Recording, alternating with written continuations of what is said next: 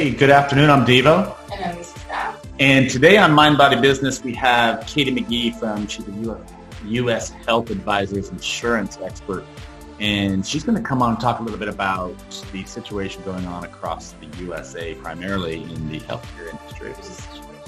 Yeah, so because of Corona, and it was already an overwhelmed healthcare system to begin with, but now because of Corona, it's on the verge of collapsing in a lot of areas, and a lot of elective procedures and normal day-to-day medical issues that you or I might have fall and break my leg. I'm feeling my anxiety and stress level rising right now. Yeah. When you're saying already overwhelmed, I'm a Canadian that transplant here, and the healthcare system has always overwhelmed me.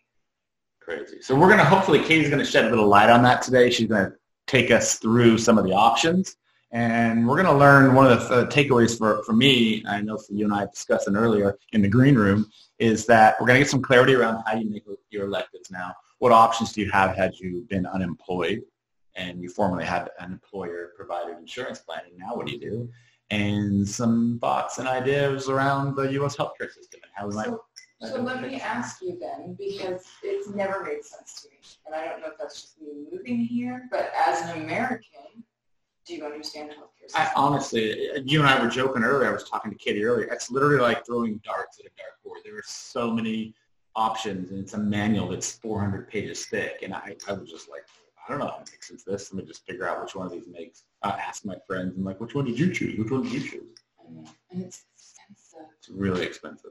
So how do you budget for that? Yeah, so it's just overwhelming. I don't know how you budget for it, but I know that there are options based upon the level of income that you make that are at your disposal. There's also options if you're an employer who has a team that you're paying for insurance through the U.S. marketplace, which is government subsidized in some way, which is Obamacare. Are we going to be talking about the pros and cons of socialized medicine, like Canada, the UK, any of that? I'm happy to go down that. I'm happy to go down that channel. Everybody talks bad about it until like stuff like this comes up, and you're like, wow, that would be easy to have it taken care of. Yeah. So let's hear what she has to say. I'm going to go ahead and bring her in, and we will introduce her formally. Hey, Katie, how's it going? Are you able to hear us? Yes. Okay, cool. So I don't think you heard any of our conversation in the beginning, but we just wanted to introduce you formally. Thank you for joining Mind Body Business. I'm Devo, obviously you know Lisa. And this is Katie McGee. She's from U.S. Healthcare Advisors. And you're going to come on and talk a little bit about the U.S. healthcare system, current situation. I like the lights going down your face right now. Beams going down there. She has a bigger production team than we do, obviously. Obviously, healthcare messiah. So she's going to come in here and give us some information on the current healthcare situation across the marketplace, the impact that Corona has had on the healthcare system and people who are insured and no longer insured, and going to just tell us why socialized medicine would be a much better option than what we have, right? Put me on the spot with that one. That was a lot off the bat. Right. Where do you start? So I think for me, the Katie and I met through a business connection group, and one of the things that I was amazed with is your knowledge around the insurance build. So, and then you and I met privately offline to discuss health insurance options for 2020, and just your breadth of knowledge around it was amazing. But then as Lisa and I were going through Corona and all the nonsense associated with that, it dawned on us, and I hadn't really seen a whole lot of literature on the interwebs about it, but it dawned on us that there is an impending crisis looming because there's a boatload of people who have been laid off. I think we're at 33 million people who have applied for unemployment, right? Yeah. Million. And of those 33 million, I venture to guess 50% of those are employed by an employer or were employed because they were laid off. And they had health care through their employer, which will dry up in, doing the math, 6 months now, roughly, for most of them. Right. And some of them, if they're lucky, their employer may extend it for 18 months, but the reality is it's still going to end, whether it's 6 months or 18 months, you know. And COBRA's extremely expensive, which is what you're speaking about, which is that kind of gap that employers have to, legally they have to offer. So it's extremely expensive. So if they were paying, $200 a month, that COBRA option is probably $400 to $500 a month. So it's short term and it's extremely expensive. And right now, with people not working, most families can't afford that.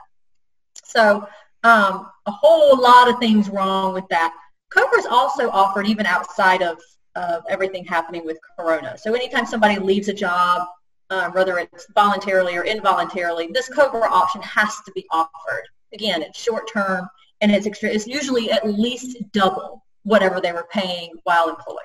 Well, let's stop there for a second. If it's required, why is there so much variance across employers and the provisions around that? Why did you say some are eligible for 18 months and some are only 6? Why is it required that an employer has to pay insurance? Okay, so in North Carolina, there are only 2 tiers of companies according to North Carolina, right? So there's small business, which is going to be anything with 50 full-time employees or under. And then there's going to be large corporations, large businesses, which is anything with 50 employees or higher full-time. Well, here's the problem with that is 50 is really not a big number. And there's this weird, what really should be called a mid-sized business, right? But North Carolina doesn't acknowledge that. So here's what happens. Anybody with 50 or less employees is not required to provide insurance of any kind. Anybody with 50 or more is required. So here's what you're having with the people that do have COBRA for whether it's 6 months or 18 months. And that's just up to the employer themselves, what they choose to do. But they have to offer it if they have more than 50. Most companies, if they have more than 50, are going into this large corporation kind of setting. But what about the people that are 20 employees to 50? There's that mid-range those are the people that aren't being offered anything right now. They had something in place. They had a group plan in place, but they've now been let go. Well, since North Carolina doesn't recognize that weird middle section of employees, they are not required to give COBRA. So they've now shut down. They've had to let their employees go, but they're not required to provide any kind of temporary insurance in between because they're under 50. But the people that had maybe 10 employees or less, they weren't providing insurance anyway. So those people weren't getting it to begin with, or either they had their own private plan. So those people are kind of, I don't want to say okay, but they already didn't have something in place or they had their own personal plan. Anybody with 50 or more is getting COBRA, but all those people in between 10 and 50 are the ones that are really kind of stuck. They've just lost it. All right, well, let's just break it down in the worst case scenario to starters. So everybody's COBRA has expired and they're still unemployed. What options does someone have for insurance? So right now you will have 3 options. And you have one of which I'm going to kind of break down into multiple tiers because you have to be able to qualify.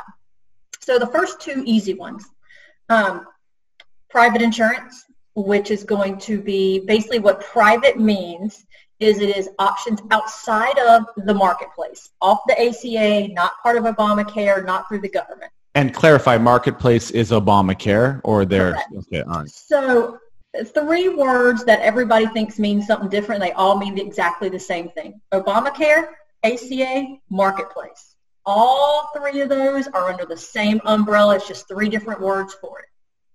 So anything, private's going to be anything that's not ran through the government. Now, the big difference with private is going to be that they are going to be medically underwritten. So you are going to have to qualify, meaning they can actually decline you. So it's going to be based on your current age and your medical history, similar to life insurance. Rates are going to be based on that. Then you have, as opposed to being based on your income, which is everything through the marketplace is based on your income. So the more you make, the more you pay. Now, the other option outside of the marketplace, and I'm going to say this very loosely when I say insurance because it is legally not insurance, but it's any of the share programs. So you have the Christian share programs, you have the Medi-Share programs, and basically if you want to take a word, share is the key word. So what it is it's a group of people and you pay into a big pot every month, And if something happens to you during that month, basically a board of directors choose if they want to pay or not. It's a huge gamble. It's like timeshare healthcare. Right, exactly. Which is why it can't legally be called health insurance, because they don't guarantee payment for anything. Oh my God. So at that point, a lot of insurance, right? So how does that even exist? Why is that even an option? so And who's standing to profit from that? I'm assuming. Private insurance is so expensive. I remember getting a quote once, and it would have been $900 for my family with 4 kids, and I was like, how do I budget for that? So people are grasping at whatever they can, if they can get anything, right? correct. So the good, bad, and the ugly, right? So the good of the share programs is they're extremely affordable. You can get a plan for a family of 4 for like $150 to $200. Now, it's great for the annual physical, the immunizations, the little, the cold here or there. What it's not good for is when you have a heart attack or a car accident or there's big unexpected events. The hospitals don't take it because it's not legally insurance, and they know that the plan doesn't have to pay for anything. Now, it might, but it doesn't have to. So it's legally not insurance, but it's extremely affordable per month. But I'll be honest with you, you're better off getting together with a group of your buddies that you at least trust, and all of you pulling your money together, because then at least you have control over what's getting paid for. I just cannot fathom being rushed to the hospital and being like, I'm having a heart attack. Do you think that maybe you could take, that this occurs here still floors me. Like, honestly, it's ridiculous.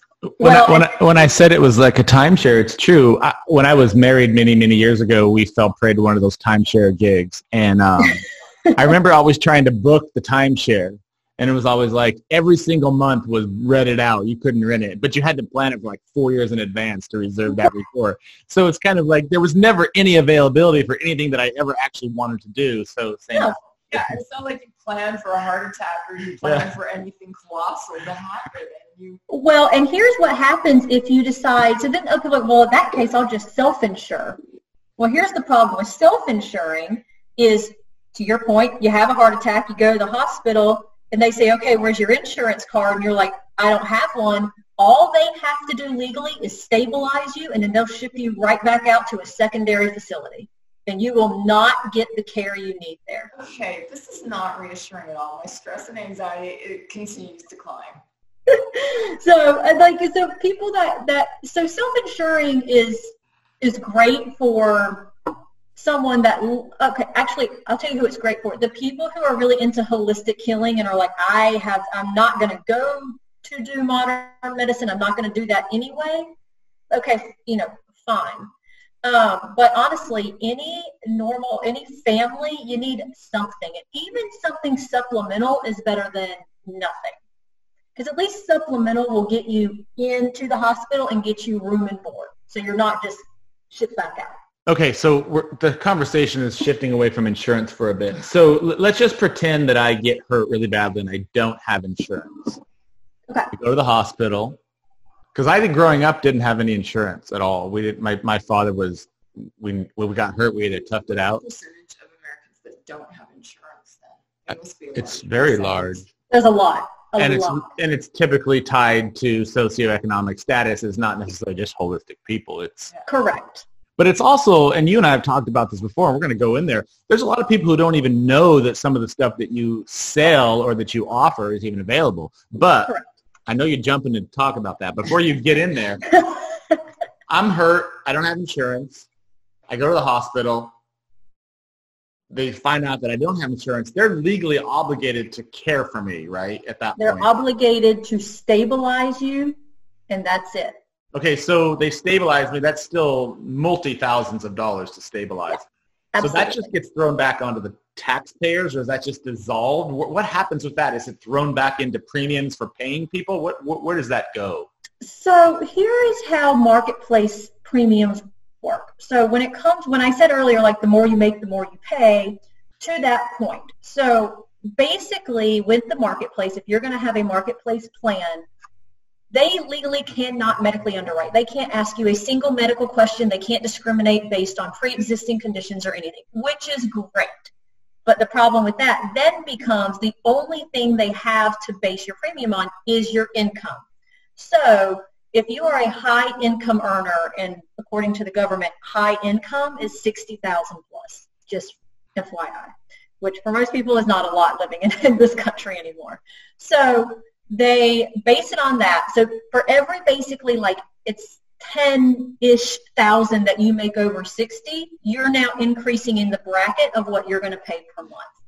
It's also based on the number of people living in your household and the number of people bringing income into your household. So all that aside, to answer your question, you go in, you get stabilized, and there's a bill that you're not going to pay, right? And they really have no way to make you pay it. They're sending it to the ACA, and the ACA is going to be responsible to pay it.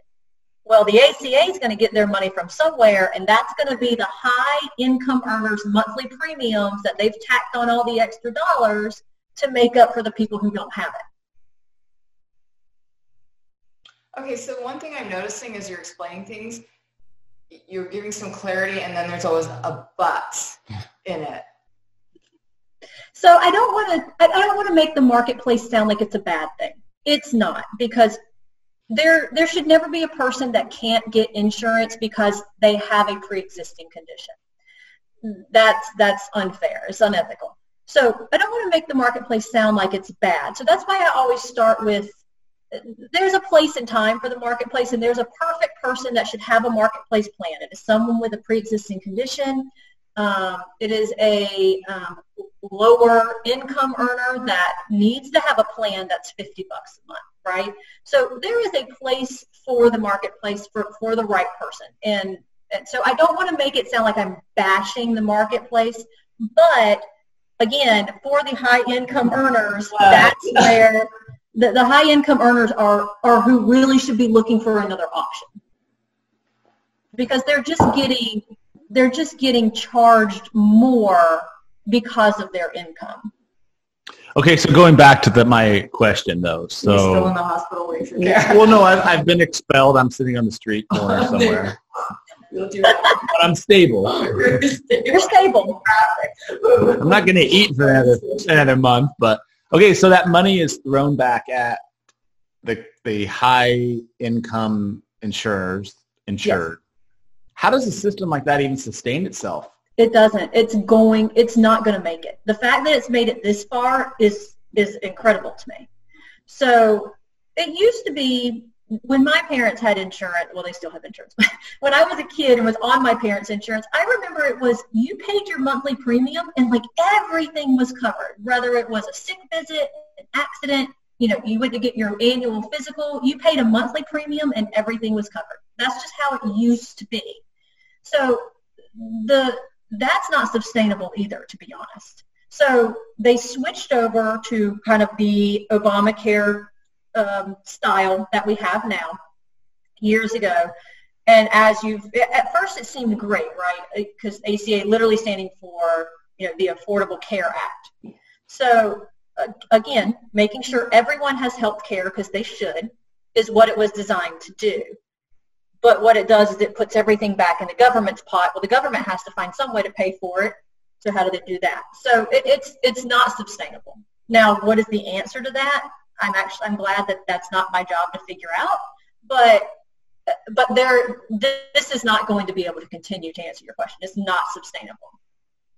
Universal health care, I don't know if that's the answer either, because that has also its own. What I would really personally like to see is something between a universal health care system and what we have. There's got to be like a happy middle ground, but I don't know how to get there. So I don't think that we expected you, but a conversation around it is probably worth having just from general lay perspectives like ours. I know absolutely zilch about the U.S. healthcare system. I know zero about how insurance works. Yeah, and so the whole point of this call is to shed some light on that, and so that people understand options. But before we kind of get into the option space, The U.S. healthcare system is the most expensive healthcare system in the world. We spend more money than any other wealthy country, and this is, we're not talking third world situation. Sure. Here. But we also have the most unhealthy people on the planet. Yes. So do you have any thoughts around why there's a direct correlation between the two of those? Why don't the two match up?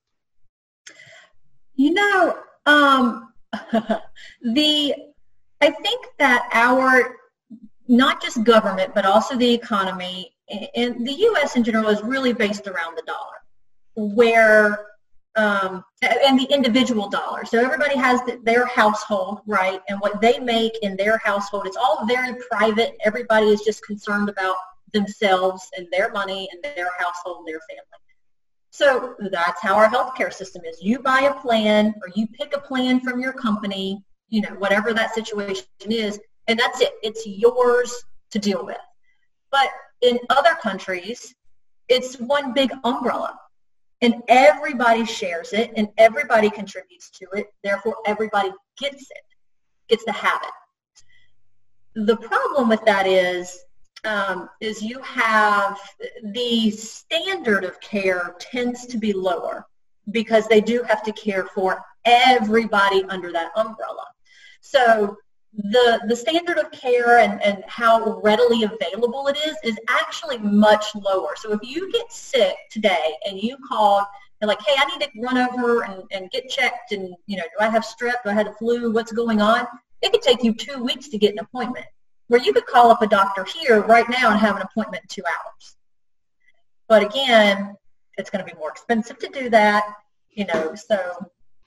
Let me interject there if I can. So by that standard that you just explained, that would mean that we would have the best healthcare system because we're not socialized and not everyone has access to it. But go back to the data. The data doesn't match that logic. We have the most unhealthy citizens of any wealthy country on the planet, the highest obesity rates, highest cancer rates. We also have one of the highest malpractice lawsuit rates of any developed country in the world. So if a logic of having privatized medicine had more efficacy, all of those numbers would match that, but they're not even close. I don't think as a country as a whole that we value health and wellness and fitness as a whole. And I don't think that has anything to do with health insurance. I just think that that's an American culture problem. Mm-hmm. So other countries are extremely invested in being active mentally and physically. They take time. That's part of their culture. Unfortunately, it's just not part of our culture as Americans. We don't value that as we should. So I don't think that our obesity and our health issues in this country directly correlate with health insurance, except to say that the people who can't afford health insurance and don't have it don't go get checked. So that would be the only correlation I would say, is that the people that can't afford it, because it's not under one big umbrella taking care of everybody, the people that can't afford it don't go to the doctor because they can't afford to go to the doctor. They don't have a plan in place to utilize. But as far as the health itself, I think that's a cultural problem, not a health insurance problem. I totally agree. It's our gluttonous lifestyle, and we're treating ourselves to all these things without realizing what it means. And many times I'm being in another country thinking that I'm doing really well hiking a mountain, and a 70-year-old blasts past me. Yeah. And they're eating healthy, they're living, their lifestyle, everything, and it's reflected throughout their country. My parents spent a month in China and came back changed people. I think that's more of a cultural issue. So if someone doesn't have insurance, is it true that they're penalized? They're fined for that? No, is that used to be the case? Yes, it is no longer the case. So one of the very tell me, because I got penalized. Oh, did you really? Yeah. Because you didn't have. Oh. Yeah. You should not have been penalized since 2008. 2018 should have been the last year that you were penalized for it, unless you're back paying. But the one of the things that, not to get into a political conversation, but one of the things that Trump did do when he got into office is he got rid of that, saying that it's unconstitutional to make somebody have some kind of plan and then penalize them for not having it. So that was eliminated at the end of 2018. So since 2019, if you have it, or whether you don't, or it used to be if you had a private plan, you would have it, but it wasn't their plan, so you'd still be penalized. So now you can have it, not have it, or have private and not be penalized regardless. So the money that is accepted from donations from people who don't have insurance, where was that money being poured into? Where does that money go? The ACA. It was called the Fair Share Penalty Tax. And it was just given directly to the ACA, again, to help pay all those bills that weren't being paid. And those bills not being paid are the same reason that here in North Carolina, all of those doctors and hospitals were pulling out of Blue Cross and Blue Shield, because Blue Cross and Blue Shield was not paying premiums in what they consider a timely fashion. And that's why a lot of them were pulling out of, and not just Blue Cross Blue Shield. I mean, in Georgia it was Aetna, and different across the country, different companies, but they weren't being paid in a timely fashion because they were so backed up in the marketplace. Okay, so this is so eye-opening. I'm not really sure how someone navigates through this without someone that is an expert. They call Katie. I know. Yeah. Honestly, it's really eye-opening. It is, and that's a segue to my next question is, so you talked about marketplace, you talked about timeshare healthcare, you talked about... I'm going to start calling it that. Yeah, it's what it sounds like when you're describing it to me. So you have timeshare, you have marketplace, and then you have private insurance. And then what is Medicare, Medicaid? What's the difference between those two? That's for lower income. How is that different from marketplace? So they're actually both Medicare and Medicaid are sections of the marketplace. They're both ran through the marketplace. Medicaid is for elderly, so which 65 is not old as far as I'm concerned at this point, but 65 and up can get Medicaid. And it basically is, it's going to be the same typical type plans, except they're more focused towards cancer, heart attack, stroke, these kinds of blood pressures, diabetes, things that we experience more in our older age. And it's going to be more affordable because these people are retired. So that's Medicaid. Then you have Medicare. I'm sorry, I said that backwards. That's Medicare. Then you have Medicaid, which is for the low income, which low income means between you make $1 a year to $30,000. Anything in that little bracket. And you've had to go to school for 22 years to learn this, right? Yeah, right? Does it sound like it? So all joking aside, honestly, truthfully, it is so confusing. It's a lot. For most people that I've ever spoken to, they don't have the slightest idea. I do remember every October-ish, I think it was, we'd get these 400-page packets sent home to us. We had to go in and make our annual selections. And you have one and a half months. And HMOs.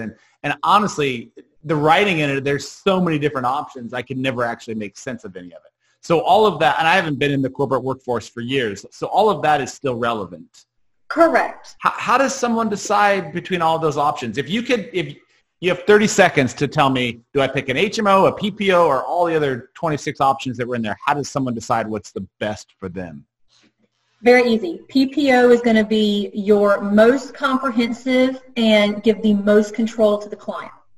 Then you have an EPO or a POS. And both of those, they're different names for pretty much the same thing. They're a middle ground between a full control of the policy and no control of the policy. So PPO is full control to the client, HMO is no control to the client, and then EPO and POS are right in the middle.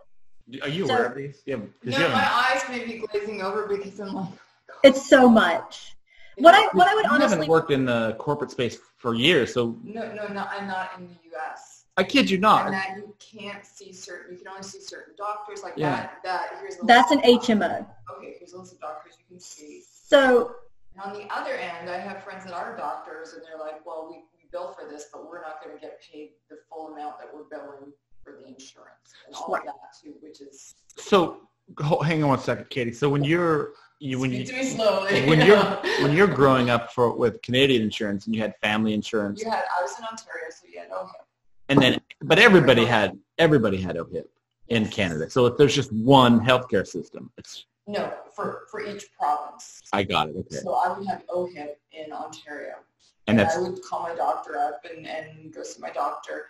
I didn't have to pay to have a baby, and all of those things. Yep. But what Katie says is true. Like, you're put on a longer waiting list, so I don't know if it's like a culling that they're like, well, we'll fix this. We'll put you on a waiting list, and we'll kind of like in the herd of it, which is a terrible thing. So that can happen. That's why a lot of people like from Canada get done if they need something fast. They'll get it done here, or like a healthcare. Wait, hang on. So that's allowed to do so many of those, whatever that procedure was. They were capped. This could have changed. It's been years, but they were capped at this many procedures that they could do. And that's government. That's all government run. That's the Canadian government processing. Same with the booze, the alcohol, everything. They weren't all the good stuff, right? So, sorry, I have to go off topic for a second. So there's across the globe, there are multiple levels of insurance. There's social medicine, which is Canadian, Sweden, all those northern countries. Europe, because they're a European bloc now, they have their own mandated insurance as well within each of with the exception of now England, because they're leaving. I don't even know if that's happening anymore. Is that correct? So is there, big surprise. But you can see why most people are confused. There's just so many different levels of insurance. And if you're a multinational like you, who grew up experiencing one thing, and then you come into another country and it's completely different from what you ever grew up with. Like, yeah, right. No, well, and within our own system, so to your point with the POS, PPO, HMO, the normal non-health insurance agent doesn't know what any of that means. And you can go online and you can Google it and whatnot, but the reality is, I hate to say it, but they almost don't want you to know, because they give you this big 400-page packet in middle to late October, and you have from November 1st till December 15th, a month and a half, to do all of your research and make a decision. Okay, who's going to do that? Who's going to do that? Nobody. So you pick whichever one. You pick it based on price is what people end up doing, because they don't. I picked it based upon who had the prettiest graphs. Literally, like right. This one has the best looking graph. They seem to be all leveled and balanced. I'm going with that one. There are departments. Who has the best marketing? Is who got my medal? Right. Who's got the prettiest brochure? I mean, right? So. And that's what ends up happening, is because people don't have time, and even if they have time, they don't want to, or they just don't understand it. It's so much. So most people come down to what's the monthly premium. And for most people, they don't pick the HMO. They pick something in the middle, right? Which is okay, but maybe if they understood and knew, then maybe they would have picked a different option. But no company gives maybe more than a 10, 15-minute quick little webinar on, HR will do a quick overview of the options, and that's that. Because the reality is HR doesn't know either. Yeah. I remember actually they sent us out it was like a Venn diagram that you'd have to put on your headphones, and you'd watch it, and you'd click start, and it would take you to these little arrows, and it was like, if you're this, click yes. If you're not, and it was like an hour long, and about 12 minutes in, it was like hitting the keyboard. Right. Because it's like how we select for wine. You just look at the label. That looks really pretty. Let's go with that one. All they're doing is reading the brochure. They don't know any more than you know. Okay, so how the hell do you make sense of it? Honestly, how do you make sense of any of it? What you should do is find an agent that does not mind simply advising, and ask the question. Whether you try to find somebody that has been recommended, or because there's, I hate to say it, but plenty of people out there in sales that are just selling to sell, right? But everyone's selling real estate too, right? Right. Exactly. License, but. Exactly. But most advisors, because it will literally take 2 to 3 minutes of their time to just answer a simple question. The amount of people that contact me through Facebook that found me on, one of the groups or whatever, that will just message me a simple question, it takes me 5 seconds to answer that question. So, and advice is, there's no advisor out there, I shouldn't say none, but most advisors out there that do what I do are not going to charge any amount of money to answer a simple question like that. So honestly, find somebody that knows somebody that has actual advice, that has real information, because there is so much out there on Google that is false. So otherwise, you're just going to have to do your own research.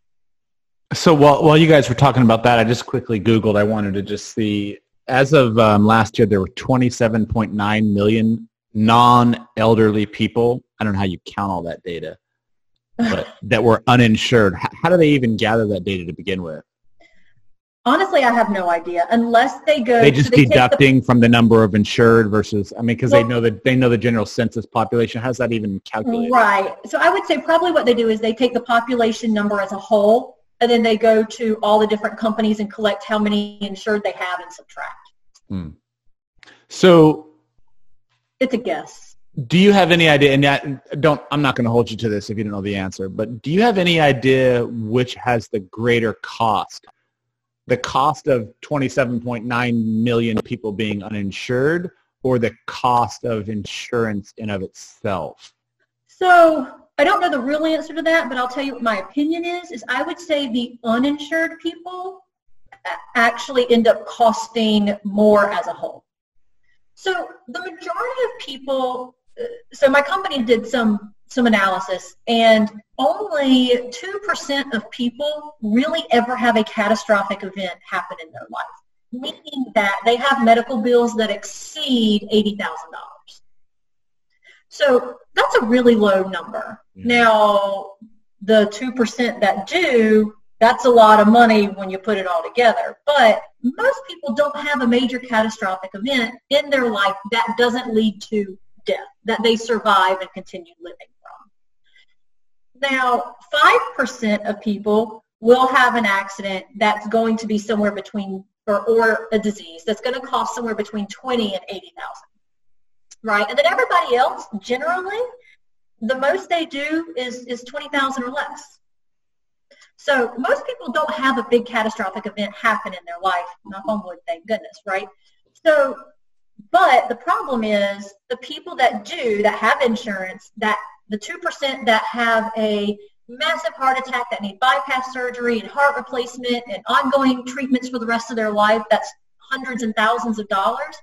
The ones that have insurance every year, they'll hit their deductible, and then they have 100% coverage from the insurance company, or 20 or 80% coverage from they'll have a big chunk paid by the insurance company. Therefore, none of these bills are left out there unpaid or going back to the government, right? But the people that don't have insurance, for whatever reason, that do have some kind of, or even if it's not catastrophic, let's say it's in that $20,000 to $50,000 range, right? Some kind of big accident that requires surgery, but they recover and then have no ongoing issues, whatever it may be, that $50,000, $100,000, whatever that bill is not paid and is just going right back to the government. Well, the government's already paying whatever debt they're paying off to wherever they're paying it. Now we're just adding to it with that. Where had all those people had insurance, even if it's a universal style or even if it's Medicaid, whatever it may be, that's money that the insurance company is taking off of the government's plate and they're paying the way they should. I mean, this is what insurance companies exist for. So I don't know the real answer to that, but my opinion would be that if all those people had insurance, it would end up, us as a country, lowering the debt. And that's because that would be, all of that cost would be poured back on the people who are actually insured, because that goes to the ACA and then back into the policy itself, right? Right. And if more people went towards like the private insurance sector, so if there's a bill, so if you're on the ACA and you don't pay a bill, it goes back to the ACA, right? It goes back to the government. But if you have private insurance and you don't pay a bill, it comes back to you, not the government. So people that have private insurance generally, because it's their responsibility, is going to go towards, their I can't say credit because medical bills can't go towards your credit, but towards your household and your household income and stability. they're more likely to pay, right? Because there's nobody for it to fall back on. So, yeah, but there's, I don't know the number, but there's billions of those dollars that actually go unpaid every year. So that money. Oh, well, there's always billions of dollars that go unpaid. The other thing that I think a lot of people don't know, kind of side note just to that, is negotiate your bill. Even if you have insurance, negotiate your bill. Mainly right now with everything going on and a lot of people not having an income coming in, there are so many medical bills that are going unpaid right now that if you call up the doctor and are like, hey, look, I don't have 1,000, but I can give you 500 right now, a lot of them are going to take it because there are so many bills not being paid. So negotiate, insurance or not. So when you're, I've heard that before too. so Years ago too. so your taxes or your insurance, that's all just one big national tax. That's how you pay for it. So every year there's a tax fee. Is that correct? Is that how Canadian insurance works? So as you were saying, like there's pros and cons. There's the, your services expedited or not. There's extra taxes. Like honestly, one of the reasons we moved down here is we were being taxed so much as well. So you can't pretend that it's all perfect and shiny because there's a lot of taxes there, as there are here. So you're technically still paying for it. You're still paying for it. It's not called medical insurance, just the taxation. I understand. So there's not going to be like a million people moving to Canada over the weekend right now. We're just going to clarify that. The taxes are it's cold. So a couple of questions, just continuing on that discussion. I know several people just in my small circle in North Carolina that have left and gone across the border to have insurance, both in Canada and Mexico, because they don't have insurance here, or they didn't qualify for insurance here, and they didn't want to pay your super premiums that you talked about. Right. So if you have a universal healthcare system or a social healthcare system like Canada, how are they sneaking across the border? Exactly. How am I getting into the system am I paying just cold hard cash? And so how does that even work? Because I've never actually asked my friend who goes down to Mexico every year for dental and other work. That's extremely common. Yeah, it's more common than I ever had an idea it was, right? Yeah. I mean, I have clients that do So how does an American break into the social system if there's such a rigorous structure to it? So am I making sense in that question? Like yeah. I don't know how they can, like I would have to be living with my mom, I would think, and you'd have to have either dual citizenship, or you'd have to have a spouse that has dual citizenship and you can jump on their plan in another country, or you're just paying under the table and having services done with cash.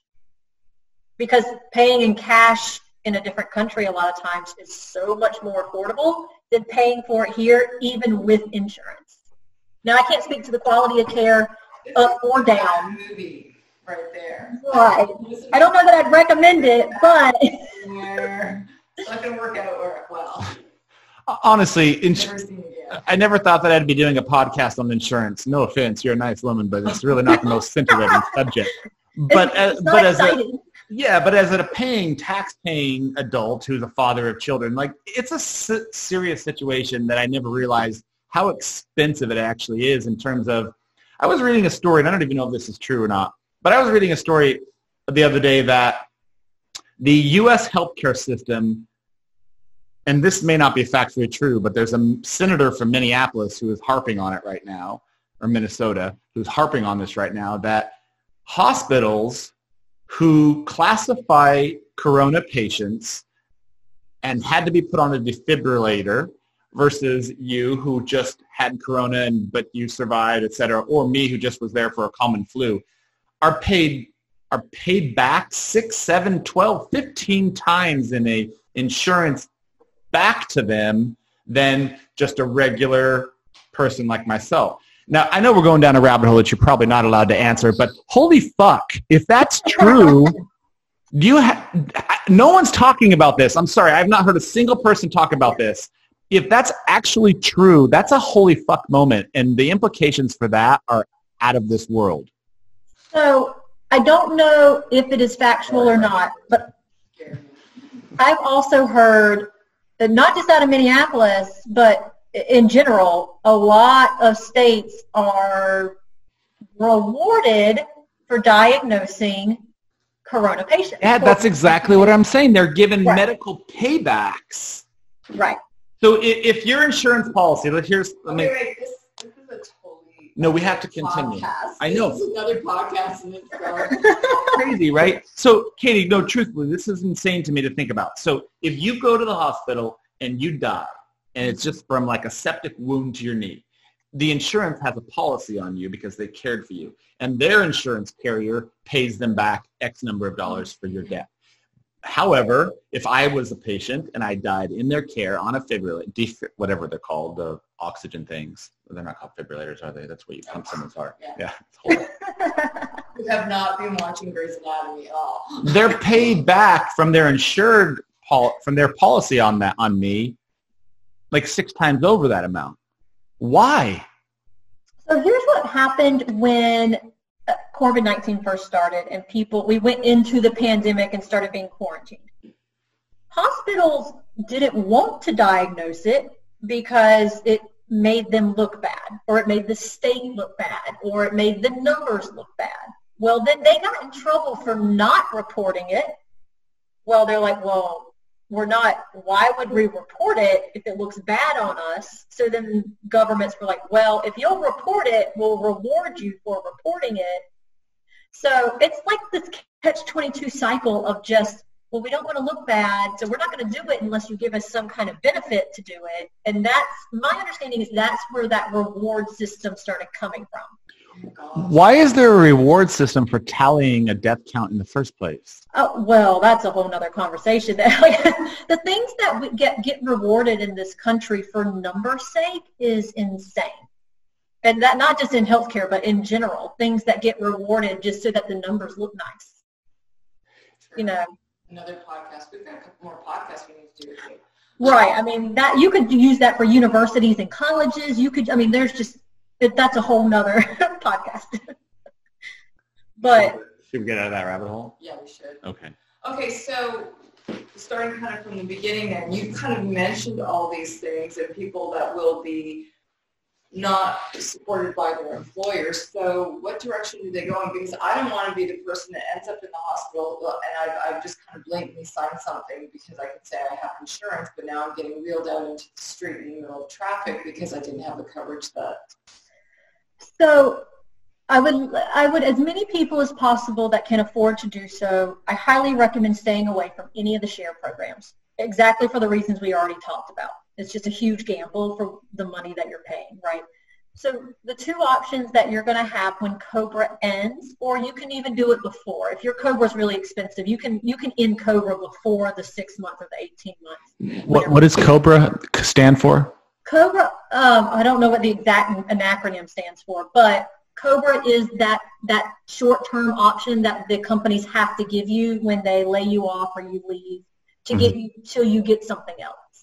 Got it. That's the one that you're talking about right now, that people have about 6 months worth of insurance before it ends. Yeah. So. And I just want to interrupt for a second. What you're explaining here too, like people have already lost their jobs and then they're given this like, okay, you got to figure this out. Like that in itself is you're already in an overwhelming situation. Yes. You're adding that to it too. Right. So in order to enroll in a marketplace plan outside of what's called open enrollment, that's that November 1st till December 15th deadline to make a decision for the next year. Outside of that little month and a half window, you can get a marketplace plan if you qualify for special enrollment. What that is that's marriage, death, birth of a child, or loss of insurance. So all these people that have been given this short-term option, whether it's 6 months or 18 months or anywhere in between this COBRA, because they have been laid off or fired or whatever the situation may be, at the end of that term, you will qualify for special enrollment because your insurance will be ended. You will be losing coverage. So all of those people can try to qualify for a marketplace plan. Here's the good, bad news, right? You don't have an income right now. You're losing insurance. So you're going to get a really steep government subsidy because you're probably going to fall into that bracket of, well, this year I'm only going to make between $1 and $30,000. So you're probably going to get a really good subsidy right now. So for those individuals that would qualify, I would recommend going to the marketplace because it's going to be very affordable and it's going to give you the coverage that you need at an affordable price. For the people who are maybe they've gone into maybe doing something from home, something virtual, they still have an income, they're a higher income earner. When that period is up, I recommend going to check out private insurance first. If you're not going to get a government subsidy, try to get enrolled in private insurance. Again, private insurance is going to have an acceptance or a decline policy, so you could get decline. But for a high income earner, meaning anyone that's going to be $60,000 or more, that's going to give you a better monthly rate. So to make it really simple, at the end of that term that you have your short-term policy, look at what you think you will be qualifying for on your taxes for 2020. So when you do taxes at the end of the year, do you think that you're going to be claiming less than $50,000? Go check out the marketplace. Get a government subsidy and go that route from now. If you think that at the end of 2020 you're going to claim more than $50,000, check out private insurance first. So are you any more clear on any of this? Do you have a little bit of a direction you're going to? Only if I had her on the side. Well, Just for me. So we're in an election year, and Joe Biden was partially responsible for Obamacare in the first place. I know he wants to continue on with that, but he also has some modifications to it. And I know you're not wanting to go political, but given that politics and healthcare kind of go hand in hand most of the time, where does all of this play out in the next 6 months, 8 months as an election comes around? Healthcare is going to be a massive platform, massive, because Obamacare has unfortunately failed. The ideology behind Obamacare was great, what it was supposed to do, but that's just not what it did, right? So I think keeping some of the Obamacare outline regulations, what they wanted to happen from it is fine, but like you said, some serious modifications need to be made. I don't see it personally. My opinion is I don't see Obamacare being just taken off the record. Like, I don't think it's going to be gone. There's still going to be some remnants of it because, again, to my point earlier, there should never be a time that somebody has declined health care because of a pre-existing condition or because of income purposes, right? So there's a place for it, but the freedoms, the states have taken it and just, ran it into the ground and have overdone it. Too many people are utilizing it that shouldn't be utilizing it. It's going to be, regardless whether it's Biden or anyone else, it's going to be a huge platform. Healthcare is something that has to change for this country because, like we said earlier, it's not sustainable where it's at right now. So is one direction or another more beneficial to you in what you do for your employment situation, or are you more of like Switzerland? You're a neutral party across all of this. Kind of, yeah. So I personally, I don't offer anything through the marketplace. I don't work with Blue Cross Blue Shield or Aetna or any of those guys. I specifically work in the private sector. But with that being said, I can't insure everyone. So because I do medically underwrite, so someone with a big pre-existing condition, I'm not going to be able to help. So the marketplace is not really my competition, to be honest with you, because the people that I'm helping have no business being on the marketplace to begin with, right? They're being charged way too much. They're perfectly healthy. There's just no reason for them to be there. So I would like to see there be changes made to the marketplace simply for the country and our citizens as a whole. But to answer your question, I do not consider the marketplace, honestly, to be a competitor for me. So for you personally, your insurance, are you able to self-insure yourself, or does somebody else have to insure you? No, I have my own policy. I wrote that. Now, I mean, I still went through underwriting. I still was fully medically underwritten, me and my son, and so I still had to go through the entire process. But I mean, so all of my policies are completely customizable, from multiple different deductible options to multiple co-insurance options to supplements here, there, and everywhere, and you just piece it together and create this one perfect policy based on what my specific needs and concerns were. So just as using me as an example, I'm perfectly healthy, 32 years old. My son is perfectly healthy, 6-year-old son. So for me, a higher deductible on the sickness and disease side made perfect sense because I'm not concerned with critical illness at this point in my life, right?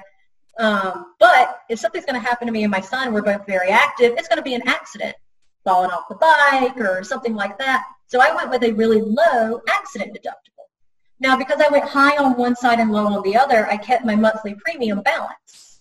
And then I surrounded all of it with supplements to protect any max out-of-pocket or any actual out-of-pocket amount that I may possibly have in the event that there is that big critical illness, that unexpected stroke at age 35 or something. So I have surrounded myself with plenty of supplements that if something did happen, I could pay a high deductible with no concerns.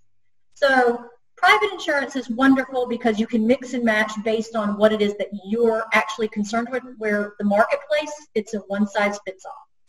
It's like buying a car. Right. I would rather just phone you up honestly and say, do what you do, take care of me. This is what I need, I think. What do you think? And have you put something together. Well, and that's actually my process. Is my discovery process with the client's about 45 minutes long. I want to hear what you use your insurance for, what you don't use it for, the ins and outs of your medical history, what your concerns are from family history. We're going to do a whole discovery process, and then based on that, I'm going to piece together something that makes sense for you. Mm-hmm. And honestly, I am not interested. People don't need to be overinsured. There's always, overinsured, it's great, make sure you're protected. You can be protected without being overinsured. There's no point in paying $900 a month for coverage you're never going to use. So to your point, yeah, I mean, that's what any health insurance advisor should do, is take your specific needs and build a policy on that, not more, not less. So that's how it should work. So we'll put this on the screen in production, but this is Katie McGee, U.S. Healthcare Advisors, and it's U.S. Health Advisors. U.S. Health Advisors, and that's ushealthadvisors.com. Is the name is your company's URL? Yeah. Well, yes, they can get there that way. ushealthadvisors.com. How do they reach you directly? Me specifically, honestly, the best way to get in touch with me is social media. To be honest. I have an entire website that the company made for me, and it's beautiful and blah blah, but it's a whole bunch of information that you're going to have to read through, when really just contacting me directly is the easiest way to get that information in, normal people terms, right? So through Facebook, through my Facebook business page is probably the best way to reach. That's where most people reach me. And what's that? It's going to be Katie McGee, U.S. Health Advisor. .com. And it's Katie McGee, MCGEE. And we'll put this on the screen when we produce it. Yeah. Katie, I have a little bit more information. Thank you for taking the time to share it with us. Absolutely. It's very confusing. I stand with you on this. When it comes time to this, I just have to call someone and have them walk me through it. There's just way too many options. And and I tell people all the time, I'm like, look, make me earn my money. Like, this is my job, is to educate and advise. So let me do my job. Thank you. I appreciate your time. Thanks for coming on. Absolutely. Thank you both. All right, have a great day, Katie. Yep, y'all too. Bye-bye. So I don't know if that was any more clear for you. We need to do, I want to do, so we can cut this in a minute, but I'm still just as confused, honestly. Are we taking this right No, now? we're still running with it. Okay. So the problem that I didn't even get to ask half the questions that I'm curious about, because there's just so many different ways to take it. My general take on this is that the healthcare system in the U.S., and this is coming from a layperson, I don't know a lot about healthcare. I do know that there are trillions and trillions and trillions of dollars every year that are run through the system, from pharmaceutical sales, which are most of the time unnecessary, to medical bills, to malpractice, to the actual insured bills themselves. And it's overwhelming. And for someone who has no play in the game, and trying to decide what's best for me as a consumer, for my kids. Like, it honestly blows my mind away sometimes. Okay, here's what I know. Katie was amazing. Like, oh my gosh, because you need someone like her to navigate your way through, because it is confusing like that. And me moving here from Canada and didn't have insurance, I think I told you this, I had some basal cell on my face. I needed to get an ointment for it. Went to the pharmacy to pick up that ointment. It was $600 for this tube of ointment. Told them I didn't have insurance. And they're like, oh, that's $60. So is that a commonality throughout the insurance and everything when doctors are billing all these things that they have to pad certain things so that it all works out? And when she was saying the COVID billing and all of that, like there's definitely, and she's very, very clear on saying the premise behind Obamacare was fantastic. It's not working out. It needs to be improved. Yeah, and you didn't even go into the area on you talked about your pharmacy bill for the medicine. And then there's a whole other industry of generic medicine because people can't afford the primary medicine, which I don't really understand if it's the exact same thing. Why is there different? But are you not paying for the science that goes behind developing all of this? That's why you're paying more as well, so that they can take, or is it the pharmacy? I don't know. So a lot of times you end up taking generic medicines anyway.